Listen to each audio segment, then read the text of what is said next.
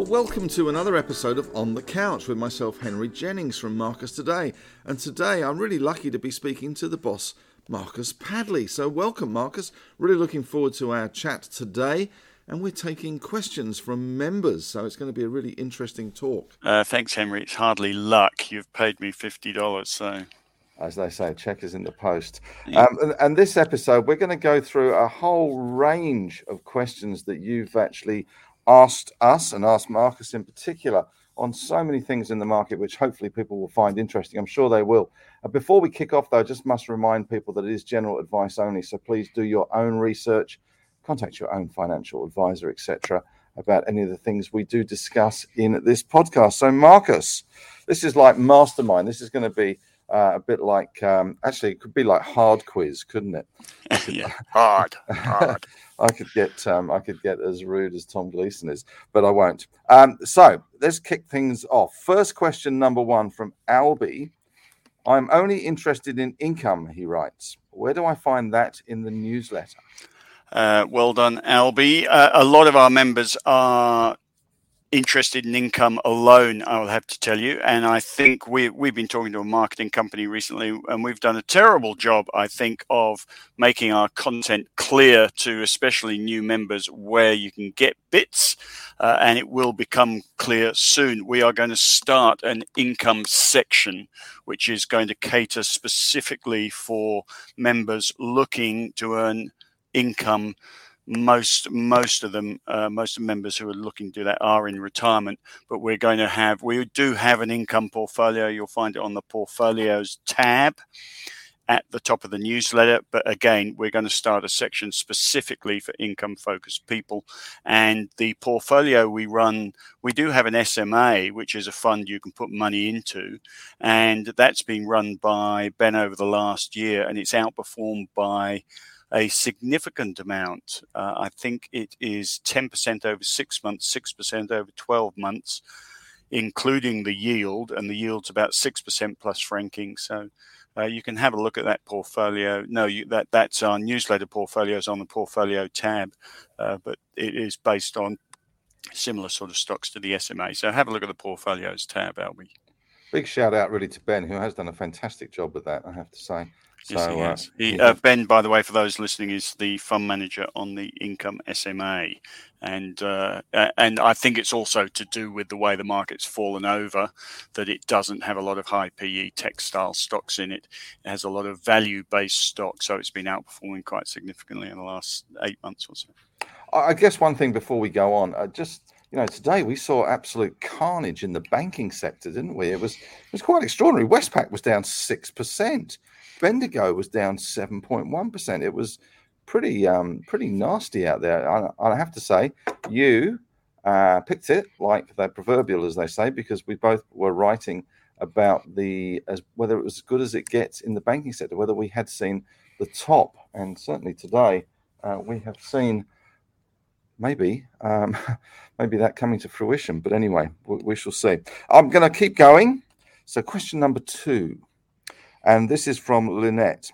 What are the main things to look at in the overnight table, the one we have in the pre-market? Or what do you look at first? Is it the Dow? Is it the NASDAQ? Is it gold, iron ore? What's your go-to thing first off in the mornings?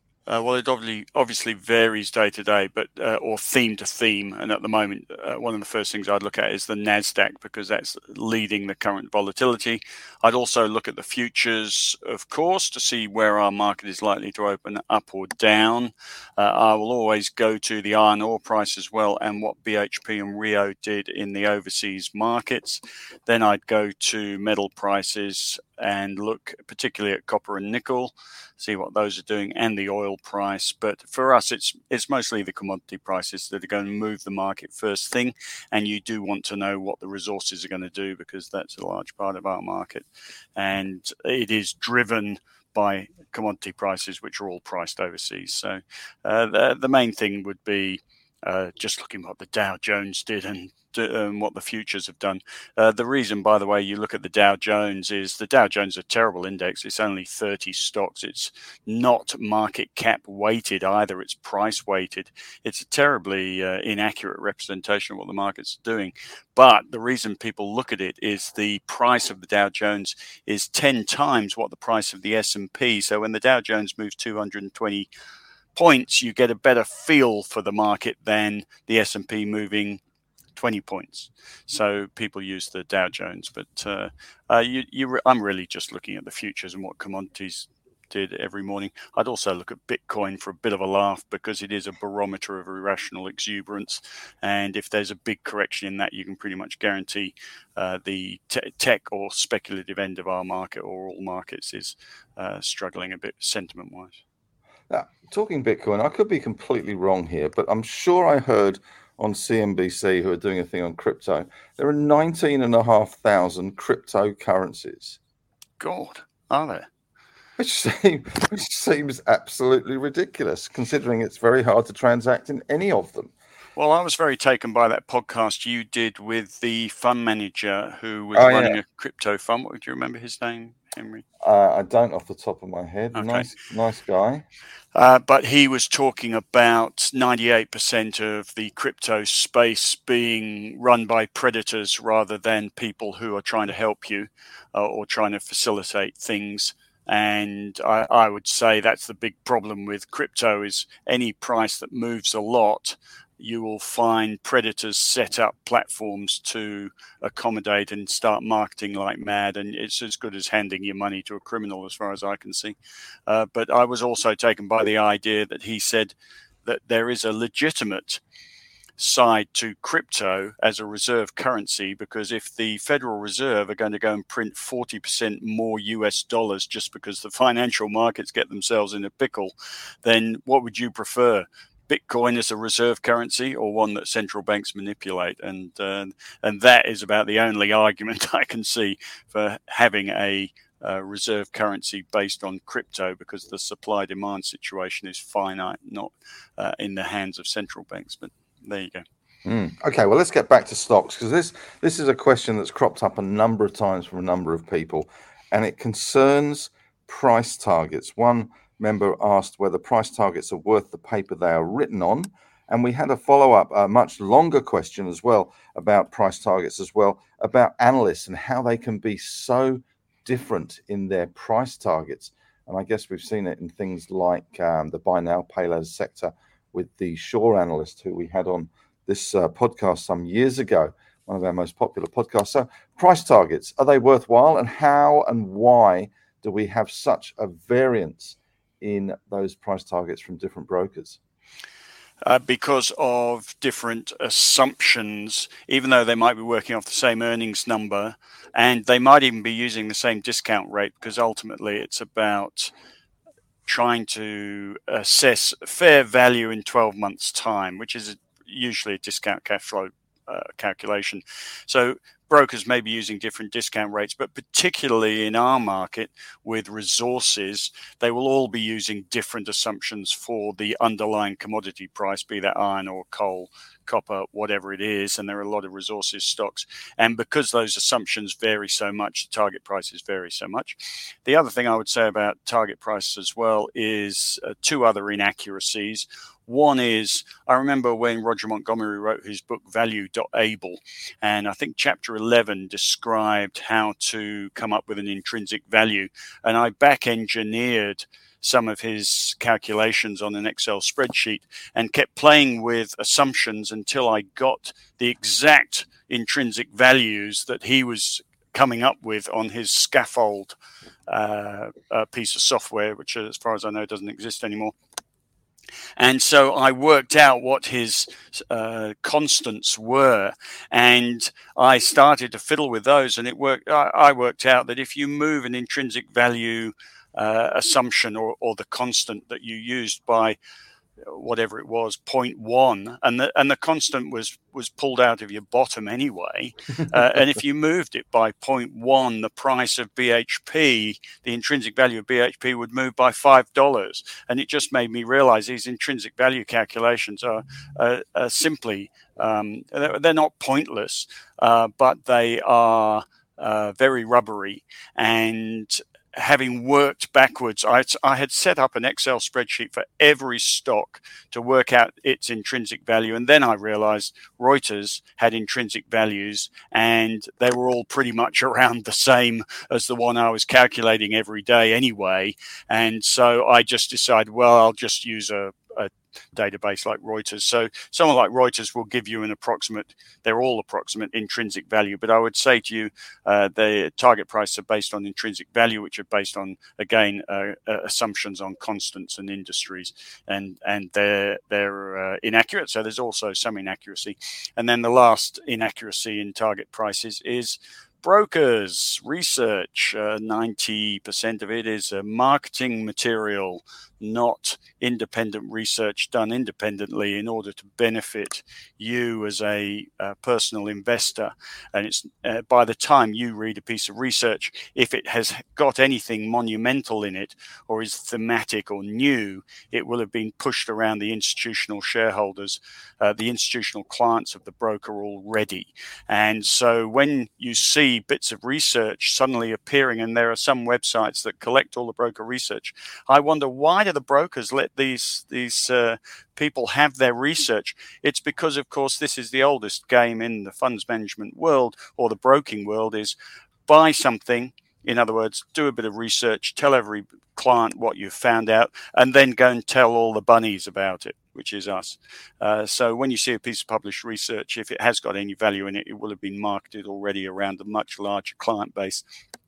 So target prices also, sorry, there's a bit of a distraction there, but target prices are partly marketing. If you list a company and write a piece of research about it, and it's a small company, there'll be one broker and the target price will be 30% above the current share price, because that's their job. So that's why target prices tend to be misleading, a fantasy, especially on small companies with one broker, because they've got a corporate duty to promote the price. And if they promote the price, the company can raise capital more easily. And that's why the stock market exists. Back in my Macquarie Bank days, I famously told the head of research that I thought that research was like nuclear weapons. You only have them because everybody else has got them. They're very expensive. They're very dangerous, and no one ever uses it anyway. Needless to say, and if they don't work, you pass them off to another company. Yeah, exactly. And if they're no good, if the analyst is no good, it's like uranium. If it's depleted, you hand it off to Goldman Sachs. Needless to say, I wasn't actually on the research Christmas invite for their do that year. No. But anyway, I digress. Now, next question. If you're young, say under 40, and that is young compared to you and I, and have some equity in your home, should you use that equity to invest in shares? No. Okay, well, that's easy. There you go, Lyle. That's a very easy one. No. Yeah, sorry, Lyle, but you don't have equity in your home. What you've got is a lack of debt. So the question is, would you borrow money to invest in shares? And you will find most of our experienced members will tell you that is a recipe for disaster. Leveraging to buy shares, which is effectively what borrowing off your house is. Leveraging to buy shares is a geared into the equity market. Are you that confident the equity market's going to go up? If you are, fine. If you're not, wouldn't bother. The returns from property and the equity market, even though I think it's a bit of a lie, are supposed to both be 9% per annum. So it's a bit of a nil-sum game, except you're paying interest on top of that. So probably not worth it. Right, well, that's a nice, easy one, Lyle. There you go. There's the answer to that question. Now, from Malcolm, what's the story with trading after 4 p.m.? How's the market closes at 4 p.m., but then we have the 4:10 match out, which I used to call the chocolate wheel because anything could happen. Can you run through sort of what happens at 4:10? Yes, the market shuts briefly at 4 o'clock, and then people can still enter orders in for 10 minutes, although they won't trade. So if there's a bid is higher than an offer, it won't trade, but people can load orders in. It was I'm guessing it was there because a lot of brokers had a lot of sorting out to do at the end of the day. Brokers have orders, say they wanted to buy 100,000 XYZ over the day, and at the end of the day they've only done 98,000. It's their sort of last moment to finish off. I'm sure that's why the auction that's not why the auction exists, but when you're a broker, that's what you'd use it for. It's like, I've got the last 10,000 to do, I'll just bung it in the auction at the end of the day. And what happens is all the bids and all the offers, just like as it runs all day, but they all just match off at the end of the day to whatever the mean price is for the volume that's been done, and you get a final crossing at 410. So the market's actually shut at 4, and then there's this final crossing at 410. So if you as an investor are thinking, damn it, I should have sold, you still can, and the market's shut at 4 o'clock, you still can, as long as you put your order in before 410. And a lot of people will put in orders at what look like silly prices. So if the price is $1 to 101, they'll put their stock in to sell at 5 cents just to make sure it gets done on the day. So there's this auction at the end of the day. I think most people understand that. I do remember when they brought it in initially, God knows when it was, I think it was back in the 90s. And one of the reasons they brought it in was to stop people ramping up and down share prices at the close on very little volume. So it allowed an algo to actually fix the price rather than some of the dubious practices, shall we say, that some of the brokers used to indulge in back in the good old days. Dubious practices, Henry? What, like touching up small mining stocks at the end of the day? You can do that. You can still do that, but the ASX will look very unkindly if you do it on one share. If you do it on 1 million shares, that's your own stupidity. That is the reasoning that they have. So if you do anything with size, you can get away with it, which still is probably the case. It used to be the case back in the dubious 90s. That's sure. But it is on record that there have been a number of brokers. I think one actually went to prison for touching up share price at the end of the day when the ASX was trying to make an example of it. Yeah, there are. We it's in the bad old days in broking land. We had an operator that did it, and he got fined, and we got fined very heavily. And the institution behind it was in serious trouble because they gave the instructions. And you never argue with your client, do you? Anyway. And this is actually window dressing as well, that you would get orders as a broker on the last day of the month to buy a stock or sell quite a large line of stock or sell quite a large line of stock. And the idea for the fund manager was if they hold the stock already, they want it to close as high a price as possible so their quarterly report looks great.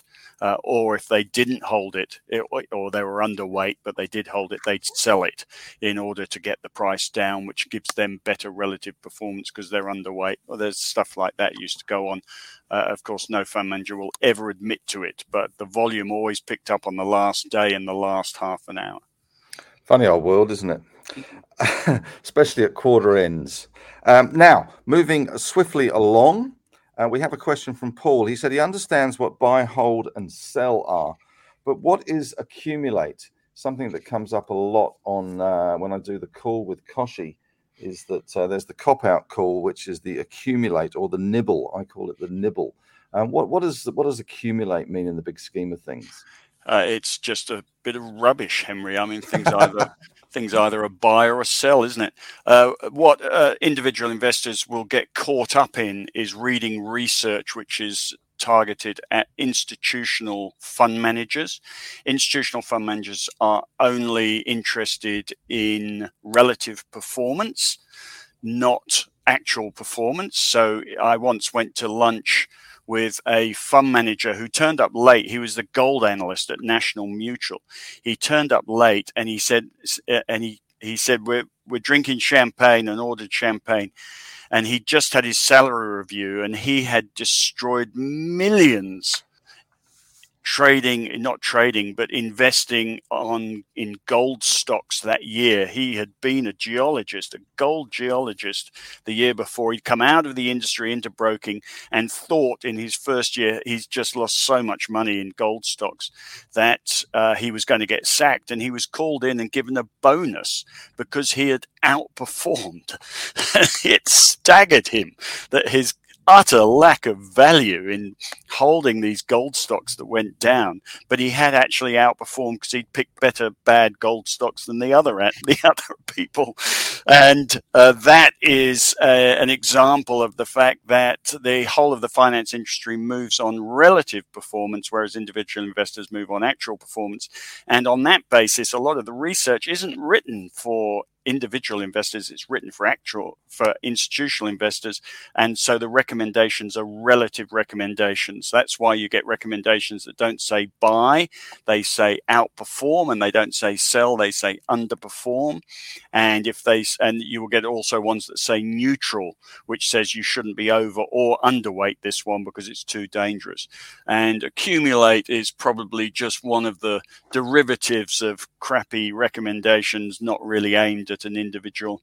I don't know why anyone would put an accumulate on a stock. It's presumably a soft buy. In other words, I hate the word conviction buy. It's someone who is the opposite of convicted. Accumulate, which means don't blame me for it when you buy it and it doesn't go up. I must admit, when I use the nibble on the call, it tends to be because I like the stock, I like the story. I just don't like paying the dumb price that's at the moment. So I'm happy to wait and see. But I guess that's just me with my nibble. I think the answer is in the eye of the listener, or the ear of the listener, isn't it? Nibble. What's Henry trying to say with nibble? So what's an analyst trying to say with accumulate? Well, I know what he's trying to say. He's saying, I don't bloody know, but we're brokers to the company. It's a sell, but we're brokers to the company, or whatever. All right. Well, following on from that, then, in terms of who should we believe out there? I mean, if we can't believe the research, obviously Marcus Today we can believe because it's a fantastic trusted source. But who else out there? Who else are the good guys? Let's not get defamatory about the bad guys, but who else out there do you think, oh, I listen to those guys, they're smart, they know what they're talking about? The good guys, I think, I like to think of Marcus Today as being in your corner. You're a member, you're an investor, you're insecure about, do I know what I'm doing? You've got a responsibility to yourself, your self-managed super fund, possibly your partner, possibly other people like your kids. And you want people in your corner helping you. And I see that as Marcus Today's role. So if you just think about that, if you're in a boxing match, you as an individual investor will have a pretty keen idea whether the person that you're trying to deal with on the screen or on a platform or in financial advice, whether they're in your corner telling you how to fight or helping you fight the fight, or they're in the ring fighting you. So you assess, I don't want to get defamatory, but you assess what I know amongst the newsletters, which ones have got empathy with their customers and which ones are trying to root their customers. And I think most of you are smart enough to pick up what if it looks like someone who's trying to put their hand in your back pocket. Yeah, they probably are. And so the good guys are the ones that aren't. Now, one of the most maligned good guys, I think, are financial planners. Most financial planners have been tainted or tarred with the brush of the financial planning industry, which had institutional bad practice, which has been clearly picked up by the Royal Commission over the years, and AMP would be smack in line for that. And the whole financial planning industry has been tarred with that brush. I can tell you, most financial planners are individuals or a couple of partners who really care about their clients, know what they're talking about, and care deeply that their clients succeed, and they are definitely in your corner.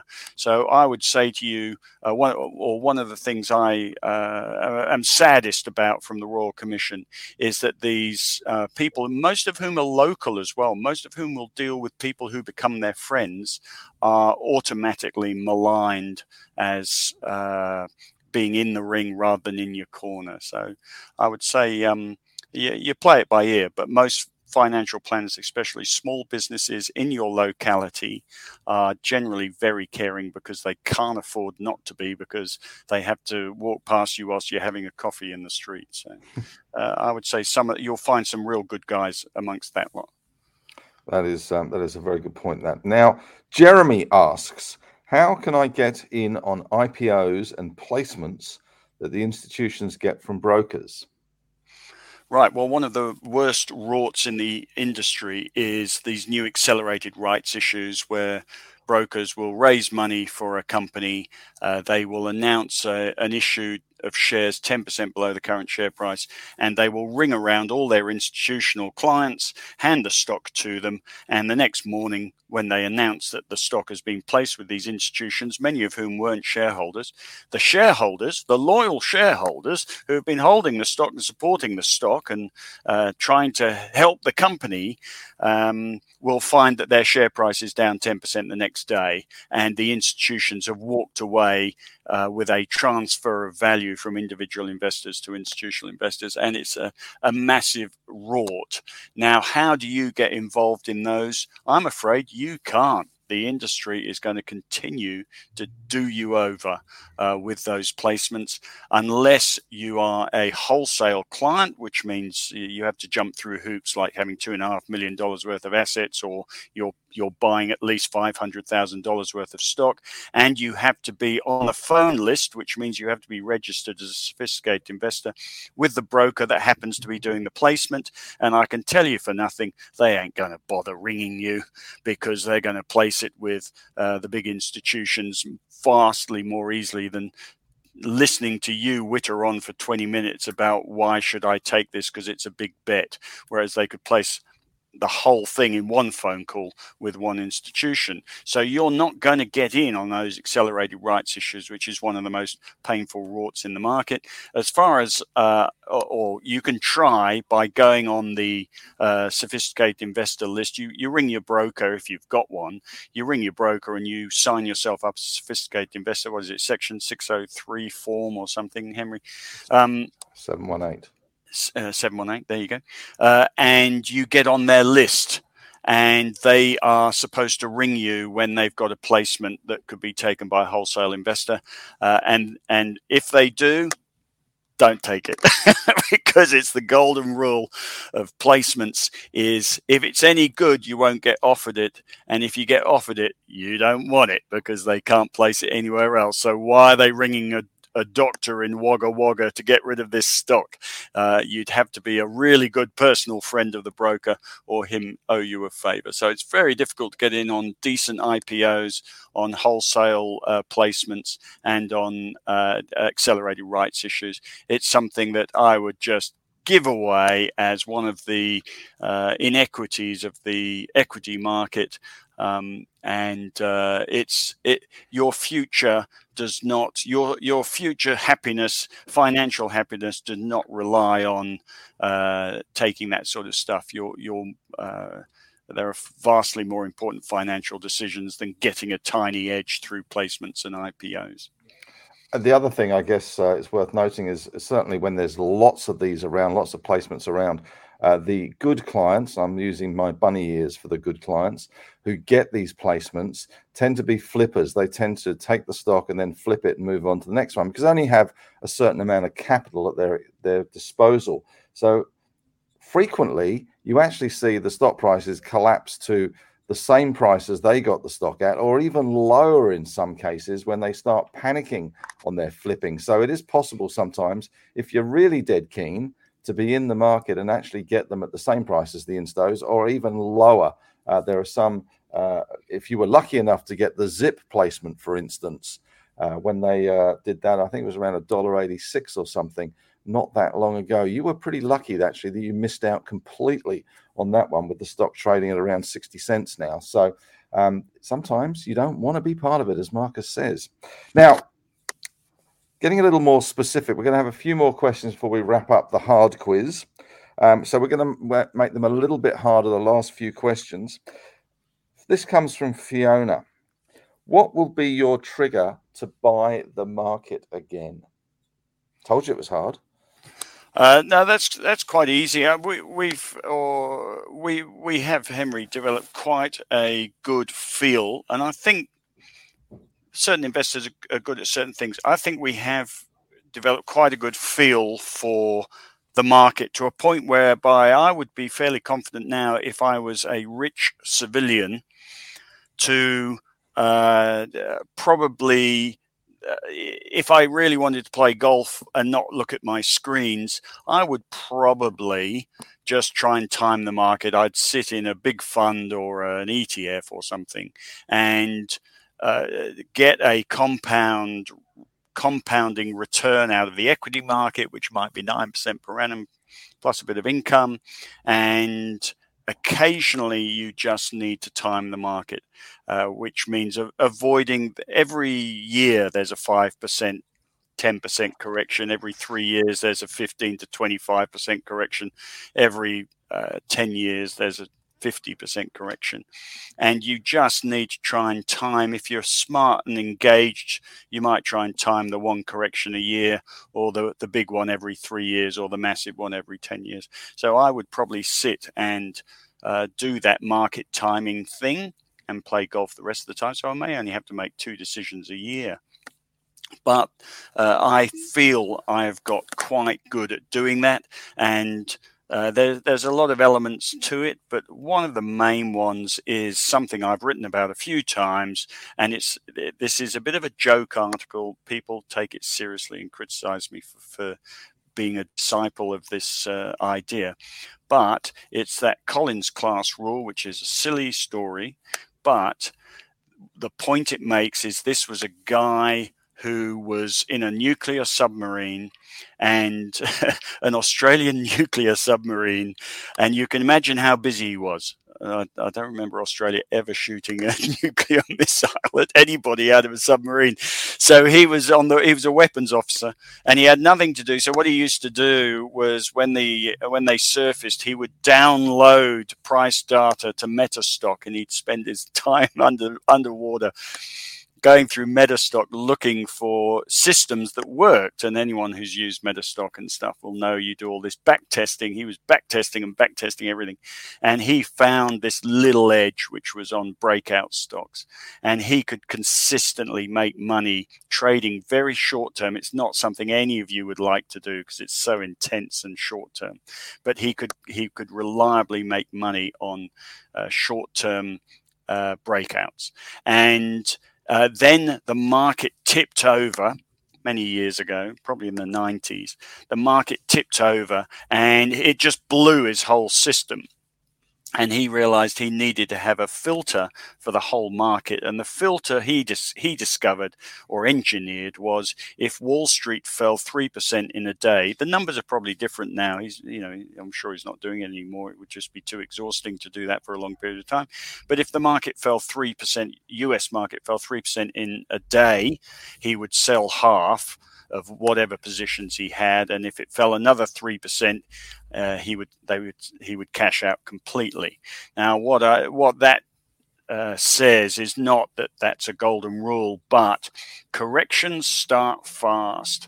And I think one of the things people are terrible at is selling. And I think you just need something that triggers you. And if I was to talk about one indicator that does trigger me picking a top or picking a bottom, is a rapid move, and corrections start fast. The bottom also tends to be a bit quicker than the usual trading. And when you see a big up night as well, that's a good indication that maybe you should have a crack. So I would be timing the market with a number of indicators depending on what the theme that's running at the time is, and they will change all the time. And but the most obvious thing is a sharp counter trend market move starts a new trend, and so that's what I would be looking for now. So this little bounce we've had, I don't want to make this podcast topical, but the little bounce we've had in the NASDAQ, up 9% in I think 4 days, that's a pretty big move from a bottom. The market never crashes up, you notice. So, but a 9% move fairly quickly, that's a good reason to get started. And but vigilance. It'll go wrong. Doesn't matter. I'll sell. I wonder if there's going to be a new Australian, US, UK submarine alliance rule that we get in a few years' time. I wonder if we'll be able to adjust the Collins class rule to the AUKUS or whatever they call it. Yeah. I think the AUKUS is going to fall in a hole. It's going to sink and never surface. It's going to be one of those movies where it's just going down and down, and the depth gauge is going. And anyway, so I love a good submarine movie. I don't know what it is about submarine movies. God, I just love that Red October. I wish I'd never seen it. I could watch it every day. I wish I had memory loss and I could watch all these films again. Well, luckily that's probably coming to all of us as we get older. I did actually watch Hunter Killer, talking of submarine movies, with Gerard Butler. That's quite fun if you're into sub movies. So yes, maybe I've forgotten that one. Anyway, I popped up on my Netflix, so I had a little squiz at that one. Now, Marcus, I'm going to finish the hard quiz there. You've been very generous with your time. It's been great. Okay. But and we've got lots more questions we could do and should do and will do. So I think there will be a part 2 to this podcast. But for the time being, Marcus, thanks very much for coming on the show, coming on the couch.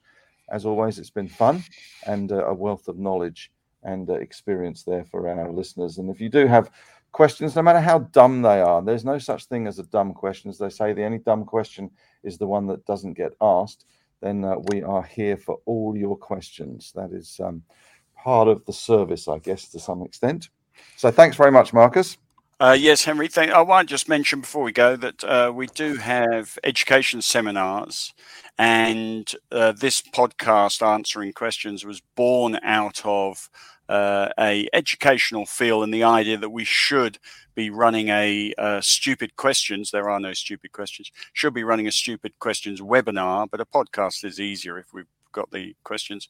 So I would encourage people to send in questions, and Henry and I could probably do this regularly where we answer stupid questions which aren't stupid as part of our educational offering, because we're in your corner. We're in your corner.